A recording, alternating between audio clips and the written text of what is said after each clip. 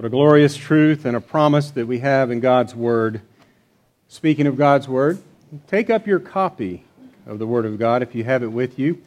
We'll resume our teaching now through this letter to the Galatian church, now turning our attention to chapter 5 of Galatians. And today we'll focus on verses 1 through 6, so follow along with me, if you will, from God's holy Word. Stand fast, therefore, in the liberty wherewith Christ hath made us free, and be not entangled again with the yoke of bondage. Behold, I, Paul, say unto you, that if ye be circumcised, Christ shall profit you nothing. For I testify again to every man that is circumcised, that he is a debtor to do the whole law. Christ is become of no effect unto you, whosoever of you are justified by the law. Ye are fallen from grace. For we, through the Spirit, wait for the hope of righteousness by faith. The Word of God for the people of God. Thanks be to God. You may be seated. Let's open in a word of prayer. Our Heavenly Father, as we come to your Word this morning, we give you thanks and pray for the presence and power of your Holy Spirit to attend both the preaching and the hearing of your Word. We're thankful for the truth and fidelity of your holy Word, your holy and inerrant Word. We're thankful that you have elected, called, and regenerated us and have given us saving faith and justified us in your sight. We're thankful for your work of sanctification in our lives and for Christ who indwells us, which is our hope of glory. Grant that as we take heed to your teaching and believe and trust and see Christ, we will be conformed more and more into His image and grow in our love for the things which you love. We ask that you would lead us now with humble hearts before your word of truth as we come in Jesus' name. Amen. We turn our attention to Galatians 5, and the subject is Christian liberty. Christian liberty stands on the knife edge between license and legalism. It is one of those teachings from Scripture that is simultaneously easy to articulate and difficult to understand and embrace and apply to our lives. If you've spent any time on the internet looking around even just a little at the world of Christian ministries that try to answer questions on their websites or in their lectures and teachings, one of the more common categories of questions that you will run into is on the topic of Christian liberty. Is it okay to do this? Or is it okay to do that? Can a Christian use this kind of language, or eat this kind of food, or dress in a certain way, or smoke an occasional cigar? As we continue the preaching series now through Galatians, we arrive here at chapter 5 and verse 1, and we find that point in Pauline exposition that we sort of look for every time we come to one of his epistles. He pivots from what up to this point has been primarily a defense of doctrine and his teaching to what we will now see is primarily an exhortation in application. Teaching transitions to application. Chapter 5, verse 1 is the hinge verse that marks this transition. Stand fast, therefore, in the liberty wherewith Christ hath made us free, and be not entangled again with the yoke of bondage. In this single verse, we find what we may consider to be a theme verse for the whole of Paul's letter to the Galatian church. At the beginning of chapter 1, if you will recall, in his greeting, Paul writes, "Grace to you and peace from God our Father and the Lord Jesus Christ, who gave himself for our sins to deliver us from this present evil age." To deliver us is liberty language. If you recall in chapter 2, Paul speaks of the false brethren unawares brought in, who came in privily to spy out our liberty, which we have in Christ Jesus, that they might bring us into bondage. These, as you recall, were the Judaizers who were teaching that Christians must be circumcised in order to be true, full-fledged Christians, in order to be true sons of Abraham. And then in chapter 3, Paul is teaching on that. He is teaching that we are all the children of God by faith in Christ Jesus and no longer kept under the law, no longer under a schoolmaster. In other words, we are not held captive by the unsurmountable requirements of the law. In no uncertain terms and in direct opposition to the Judaizers, he declares, "They which are of faith, the same are the children of Abraham." Paul emphasizes and expounds that foundational doctrine that we are justified through faith and not of any external works or acts of righteousness. For that would give opportunity to boast, would it not, as he would later write to the Ephesians. Then in chapter 4, bondage is the key word, and Paul reminds the Galatians that in Christ they have been set free, and that to return to the weak and beggarly elements is a desire to be in bondage again. We are not children of the bondwoman, but of the free woman, Sarah. We are heirs of the covenant promises made to Abraham and his offspring. We are spiritual heirs, as we read in Romans 8, heirs of God and joint heirs with Christ. Why? Why would any born-again Christian ever turn back from freedom in Christ to being under the yoke of bondage that the law has to offer? That is the question. As Paul hears of their coming under the bewitching influence of the Judaizers, he is provoked to wonder, you observe days and months and seasons and years. I'm afraid that I may have labored over you in vain. Indeed, the whole thrust of Paul's teaching has been concerned with the freedom and liberty Christ has purchased for His flock in the Galatian churches. And so he is warning and urging them not to surrender their freedom, that birthright, for a yoke of bondage. So now Paul in verse 1, as we read it again, writes, "Stand fast, therefore, in the liberty wherewith Christ hath made us free, and be not entangled again with the yoke of bondage." Note that he is giving a command. It's an imperative. It's something that we are to do. This is something based upon all of the teaching and the defense of faith that he has made up to this point, something that he is calling the Galatian church to do, and something that we are to do. But in order to receive the teaching, we need to understand the teaching. Paul exhorts, stand fast.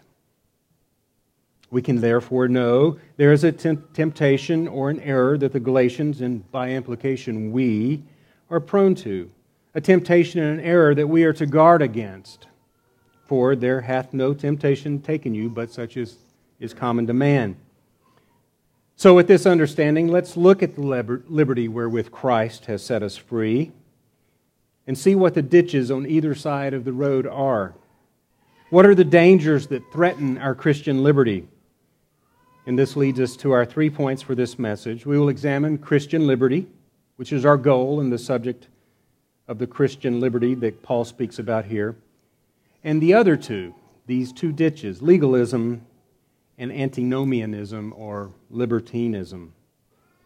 And these two ditches have been referred to as the two thieves of the gospel.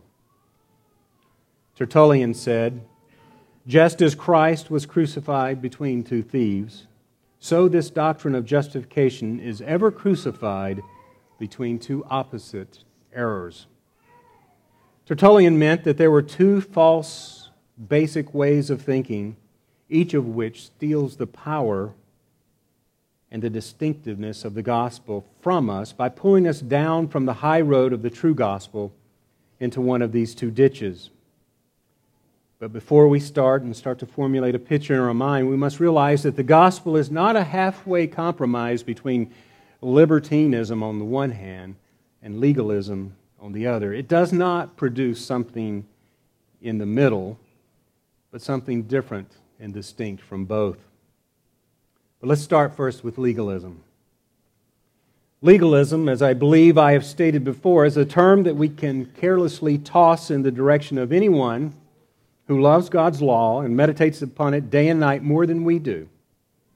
Or perhaps someone who has a conviction on some application, say Christian modesty, and embraces an application that is different or more rigid than ours. Whatever it is, and we could go on and on naming examples, we sometimes use the term loosely as an uncharitable distinction, and this is something we should stop doing, by the way. But when we say these things, we do not mean that we necessarily believe that those legalistic people, those who embrace a legalistic application, are trusting upon their applications and practices for their justification. But that is exactly what the term legalism is getting at. Legalism is abandoning the liberty we have in Christ to take on the yoke and bondage of the law, and in every case of true legalism, it is a serious, grievous, soul-killing error. This is because it destroys the truth of our justification by grace alone through faith alone. Legalism steals a portion of God's glory and attempts to give that glory to man. Legalism attempts to purchase merit before God for some good thing in us or some good thing we have done. But note what Paul writes in verse 6 of chapter 5. For in Jesus Christ neither circumcision availeth anything, nor uncircumcision, but faith, which worketh by love. As the Judaizers were promoting circumcision to the Gentiles as a requirement for righteousness, Paul brings the focus back on faith. Being circumcised or uncircumcised isn't the issue, but it doesn't help or avail anything at all. What counts, what matters, is faith, and specifically faith which works by love. In other words, the faith that justifies is not a faith that works externally or mechanistically, or by obeying laws or rituals or man-made ceremonies. No, it is a faith that works by love. So what is this faith that works by love? What does that mean? And I think that's a good question. So let's turn for a moment to the Protestant reformers who recognize that biblical faith, the totality of faith, has three essential aspects: notitia, assensus, and fiducia. Notitia refers to the content of faith, or those things that we believe. It is informational. We place our faith in something, or more appropriately, someone. In order to believe, we must know something about that someone, who is the Lord Jesus Christ. We need to hear the gospel. We need to hear the truth.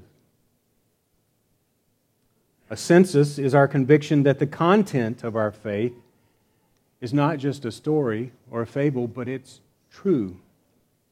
We assent to the truth of the information that we have received.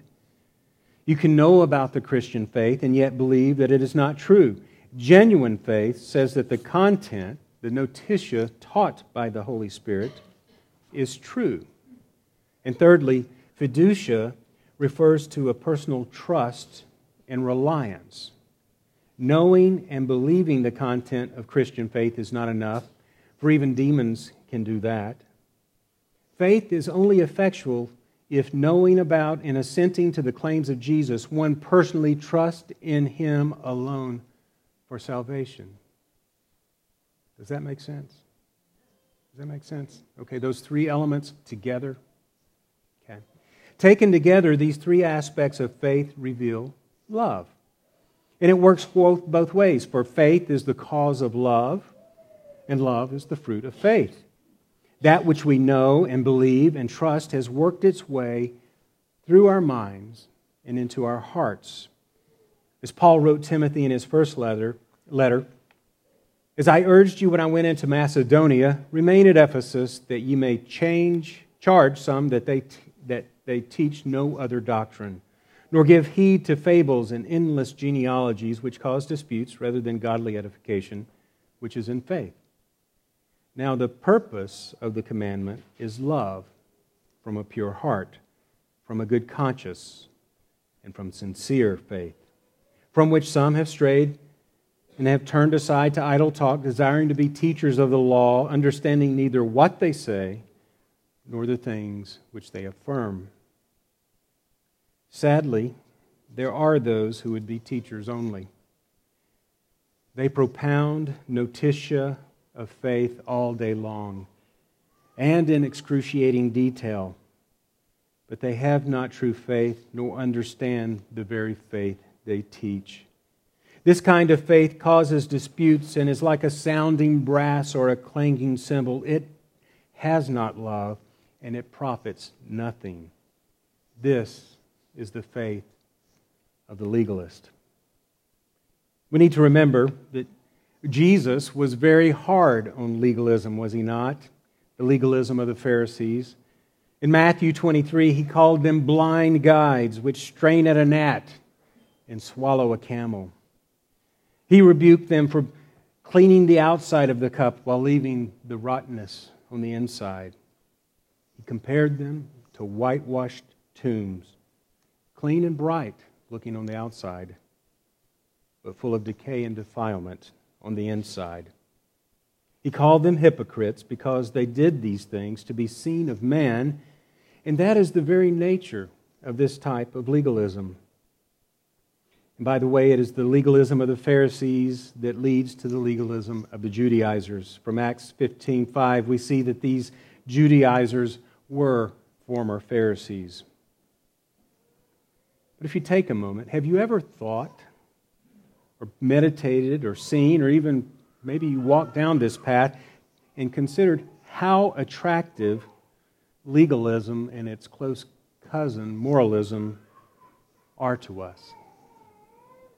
We tend to see those who practice this sort of legalism as clean and conservative and capable.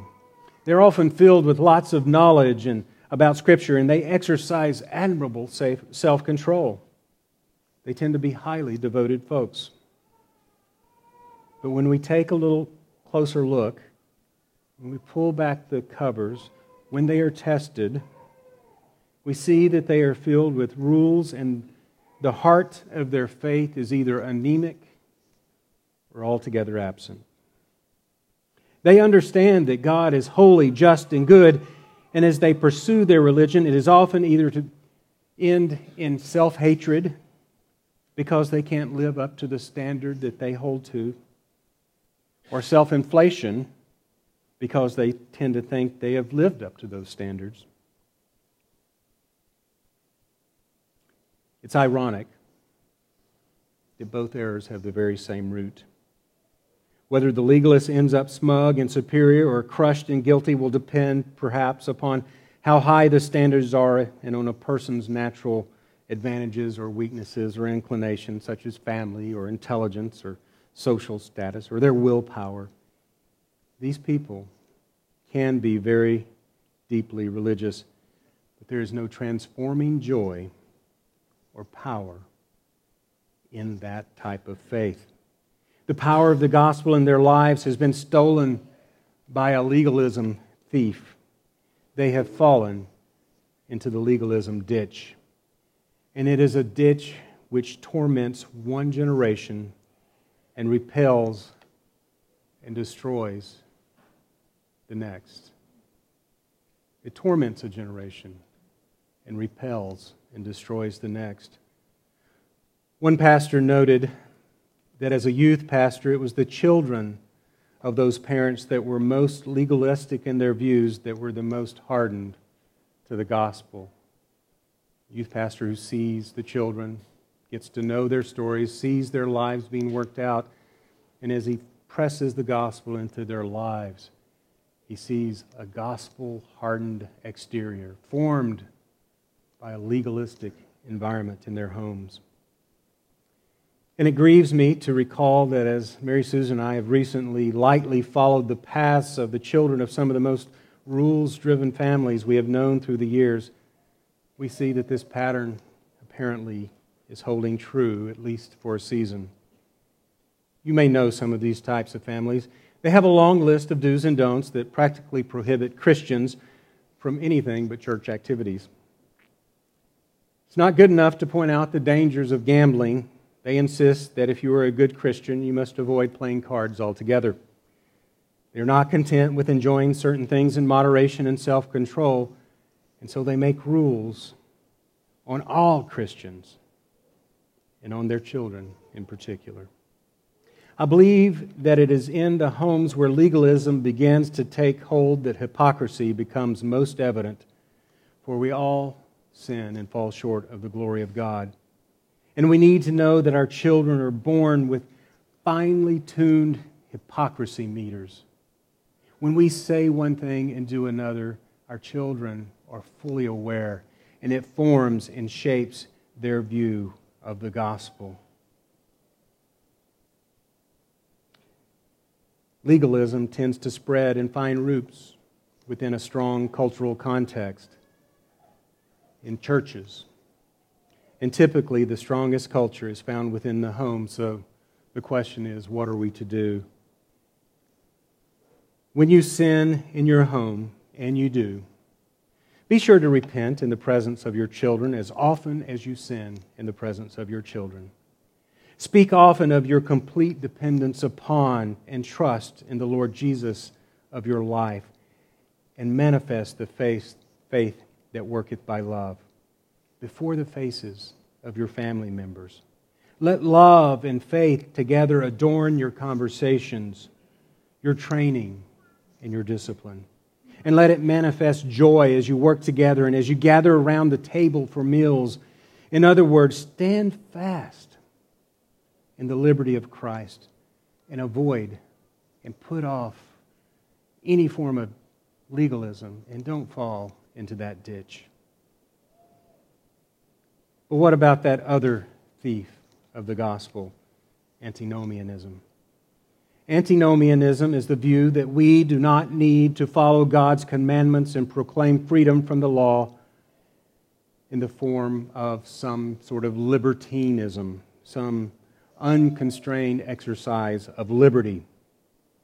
Antinomianism, or against the lawism, says that Christians can live however they want, for the law is in no way binding for believers. If legalism is the error of abandoning our liberty in Christ in order to return to the yoke of the law, antinomianism is the error of abandoning the liberty in Christ in order to return to the yoke of sin. And both of these errors are equally grave. Have you ever heard someone try to justify some sin by saying, "But we are not under the law, we are under grace"? I know that you have heard that. A pastor tells the story of a man who was in the process of leaving his wife for another woman, and he knew quite well, this man did, that Scripture forbid what he was doing. He knew it was a grievous sin against his wife and his children and against God. Yet he said he was sick of life with his wife, and so he was going to sin anyway and just ask for forgiveness later. In attempting to justify the sin, he told his counselor, "I'm not under the law, I'm under grace." This man was a living example of someone who had abandoned the liberty of Christ to return to the yoke of sin. But do you remember how Paul addresses this in Romans 6? What shall we say then? Shall we continue in sin that grace may abound? God forbid. How shall we that are dead in sin live any longer therein? God's law is beautiful and lovely, and His moral law is eternal and unchangeable. It is immutable. In Christ, our relationship to the law is changed, yet the law remains. We are no longer condemned by the law. We are free to love God's law. Yes, the ceremonial laws which pointed to Christ were fulfilled in Christ and passed away. Yet, when asked which is the greatest commandment, Jesus replied, "Thou shalt love the Lord thy God with all thy heart and with all thy soul and with all thy mind. This is the first and great commandment. And the second is like unto it, thou shalt love thy neighbor as thyself. On these two commandments hang all the law and the prophets. Christ did not throw out the law. He came to fulfill the law. As we love God and love our neighbors as ourselves, we are fulfilling the law. As a result of this love, we honor God's name. We keep His Sabbath. We don't steal or commit murder or commit adultery. And just to jump ahead a bit, Paul gives the response to the antinomian in verses 13 and 14. For brethren, ye have been called unto liberty. Only use not liberty for an occasion to the flesh, but by love serve one another. For all the law is fulfilled in one word, even this, thou shalt love thy neighbor as thyself. Brothers and sisters, love fulfills the law. It does not nullify it. The antinomian who quotes John 13:34, where Jesus says, a new commandment I give unto you, that ye love one another, and somehow believes that Jesus is doing away with the moral law, has been greatly deceived. In saying this, Jesus is simply comprehending and encompassing all the moral law into a single commandment. This new commandment, love, gets to the heart of our motivation in keeping God's law.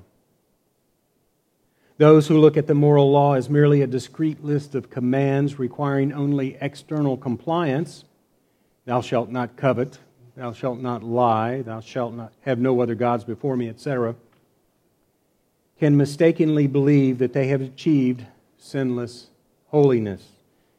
Entire denominations have been built on this understanding. But it is not merely wooden adherence to the external commands that is required, but rather a heart obedience of love and in love. And so Jesus explains that whosoever looketh on a woman to lust after her hath committed adultery with her in his heart already.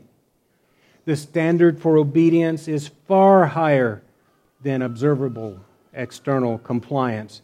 It is only the faith which works by love, the love that comprehends the totality of the law, that we can begin to fulfill the law. And even that is only possible in Christ and by the help and presence of the Holy Spirit. Verse 5, For we through the Spirit wait for the hope of righteousness by faith. By faith, we stand fast in the liberty of Christ and avoid the ditch of antinomianism and a yoke of sin. And so now we come to the heart of the message, that liberty in Christ that Paul is exhorting the Galatian church to stand fast in. This is a liberty in which we must hold and stand fast, a liberty wherewith Christ has set us free. As Paul writes, stand fast therefore in the liberty wherewith Christ has set you free, and be not entangled again with the yoke of bondage. And as he says this, he is not saying that liberty is one optional or incidental benefit of what Christ has accomplished for us. The liberty that Paul is here writing about is a liberty that strikes at the very heart of God's saving purpose. Our freedom in Christ is a sacred trust that we must carefully guard, and it must be kept and treasured lest we surrender it to one of the thieves of the gospel or even diminish its importance. In stark contrast to those who prefer to define Christianity as a list of rules that govern public behavior, Scripture defines the life of the Christian as one of complete and total liberty. This one verse captures the essence of Paul's whole appeal. This is the key command. This is the central overriding imperative among many good and practical exhortations in this very short letter.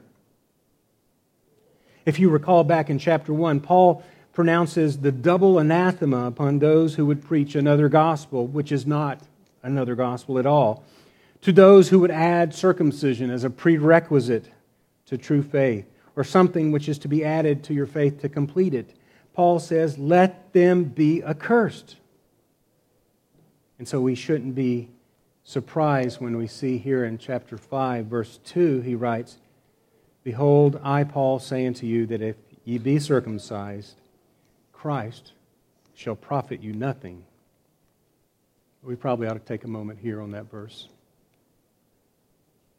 Sometimes we are a little atomistic in our reading of Scripture. We take it out of context and we wonder, does this mean that if I have been circumcised or my son has been circumcised, that there is no hope for me?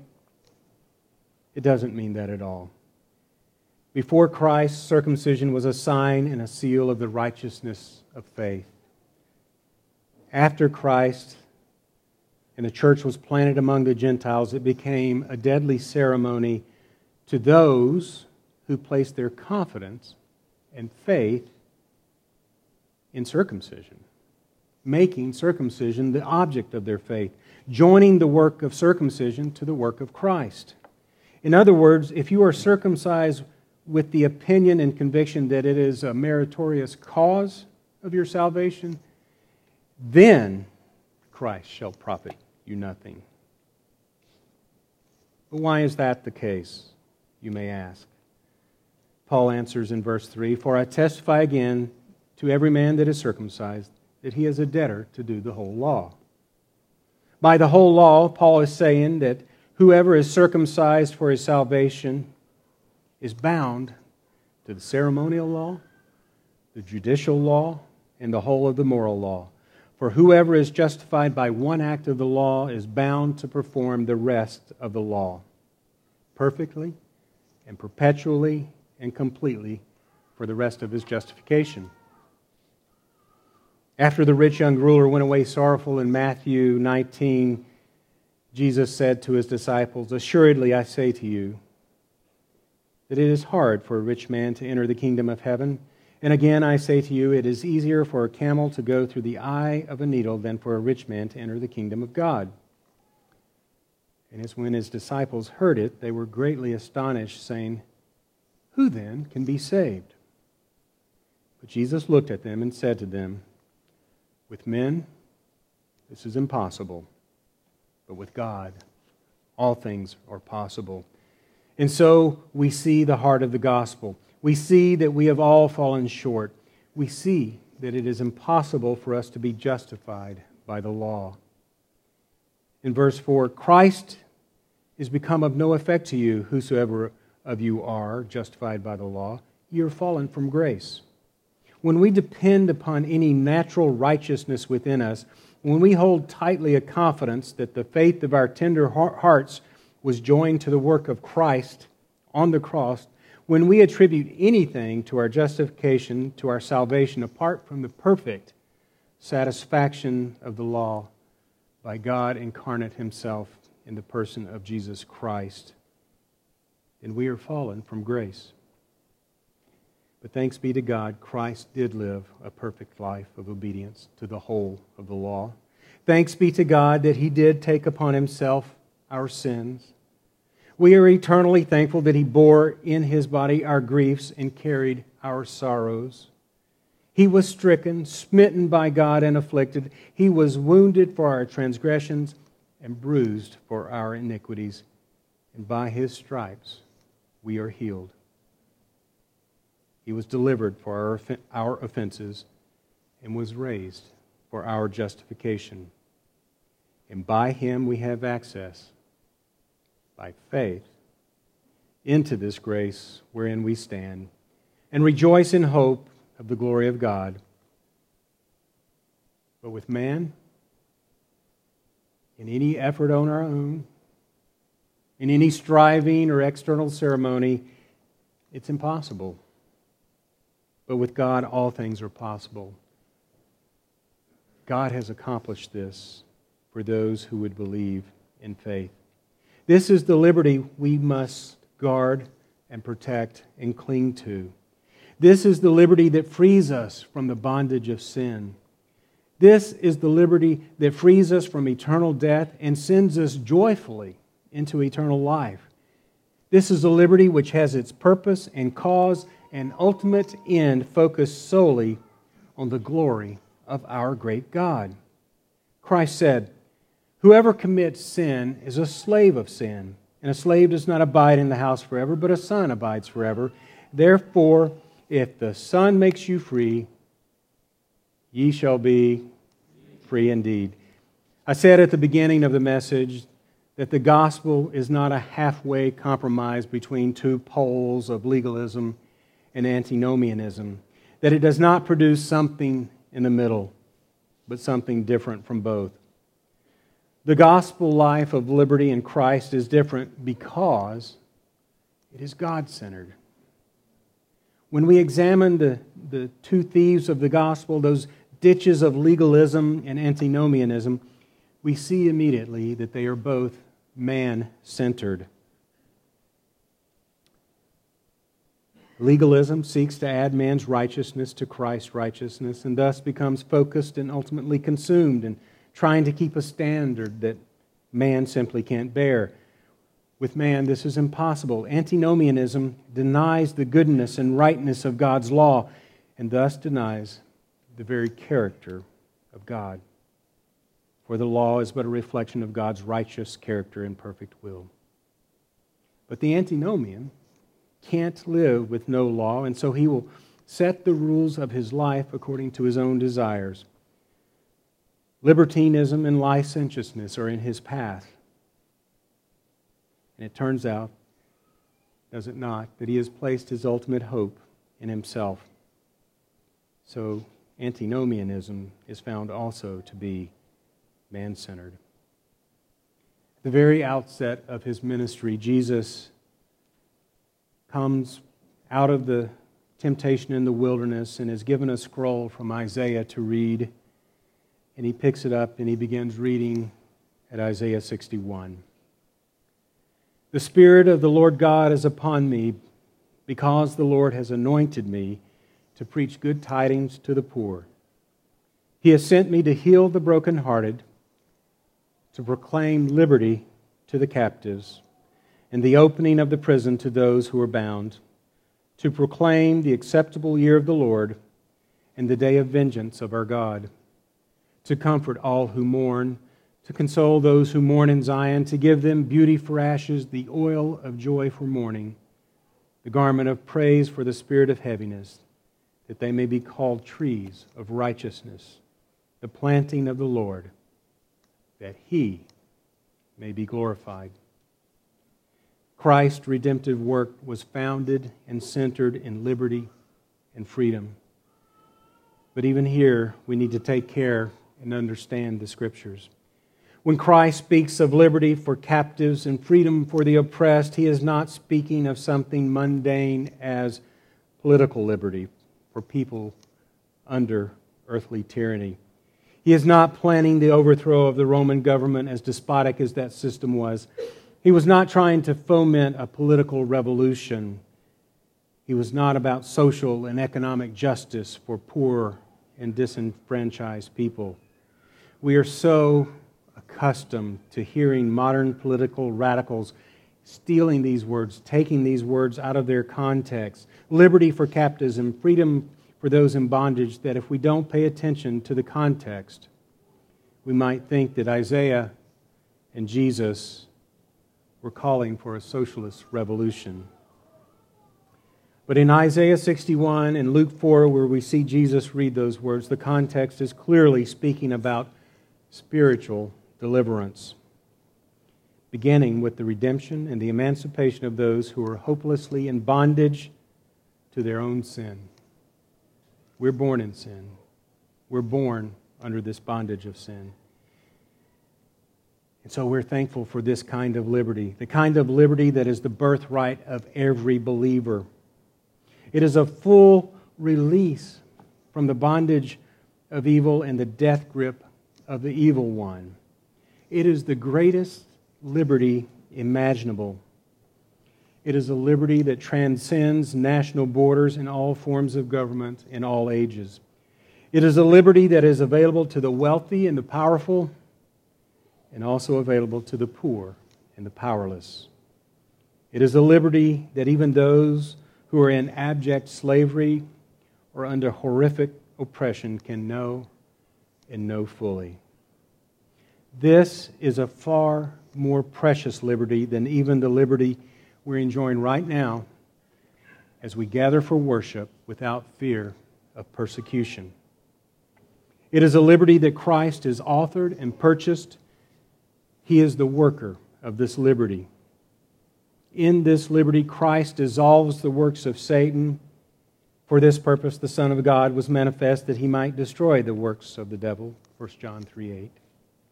Christ has bound the strong man and cast him out of his hold. Matthew 12:29. It is a liberty that we are to be continually thankful for.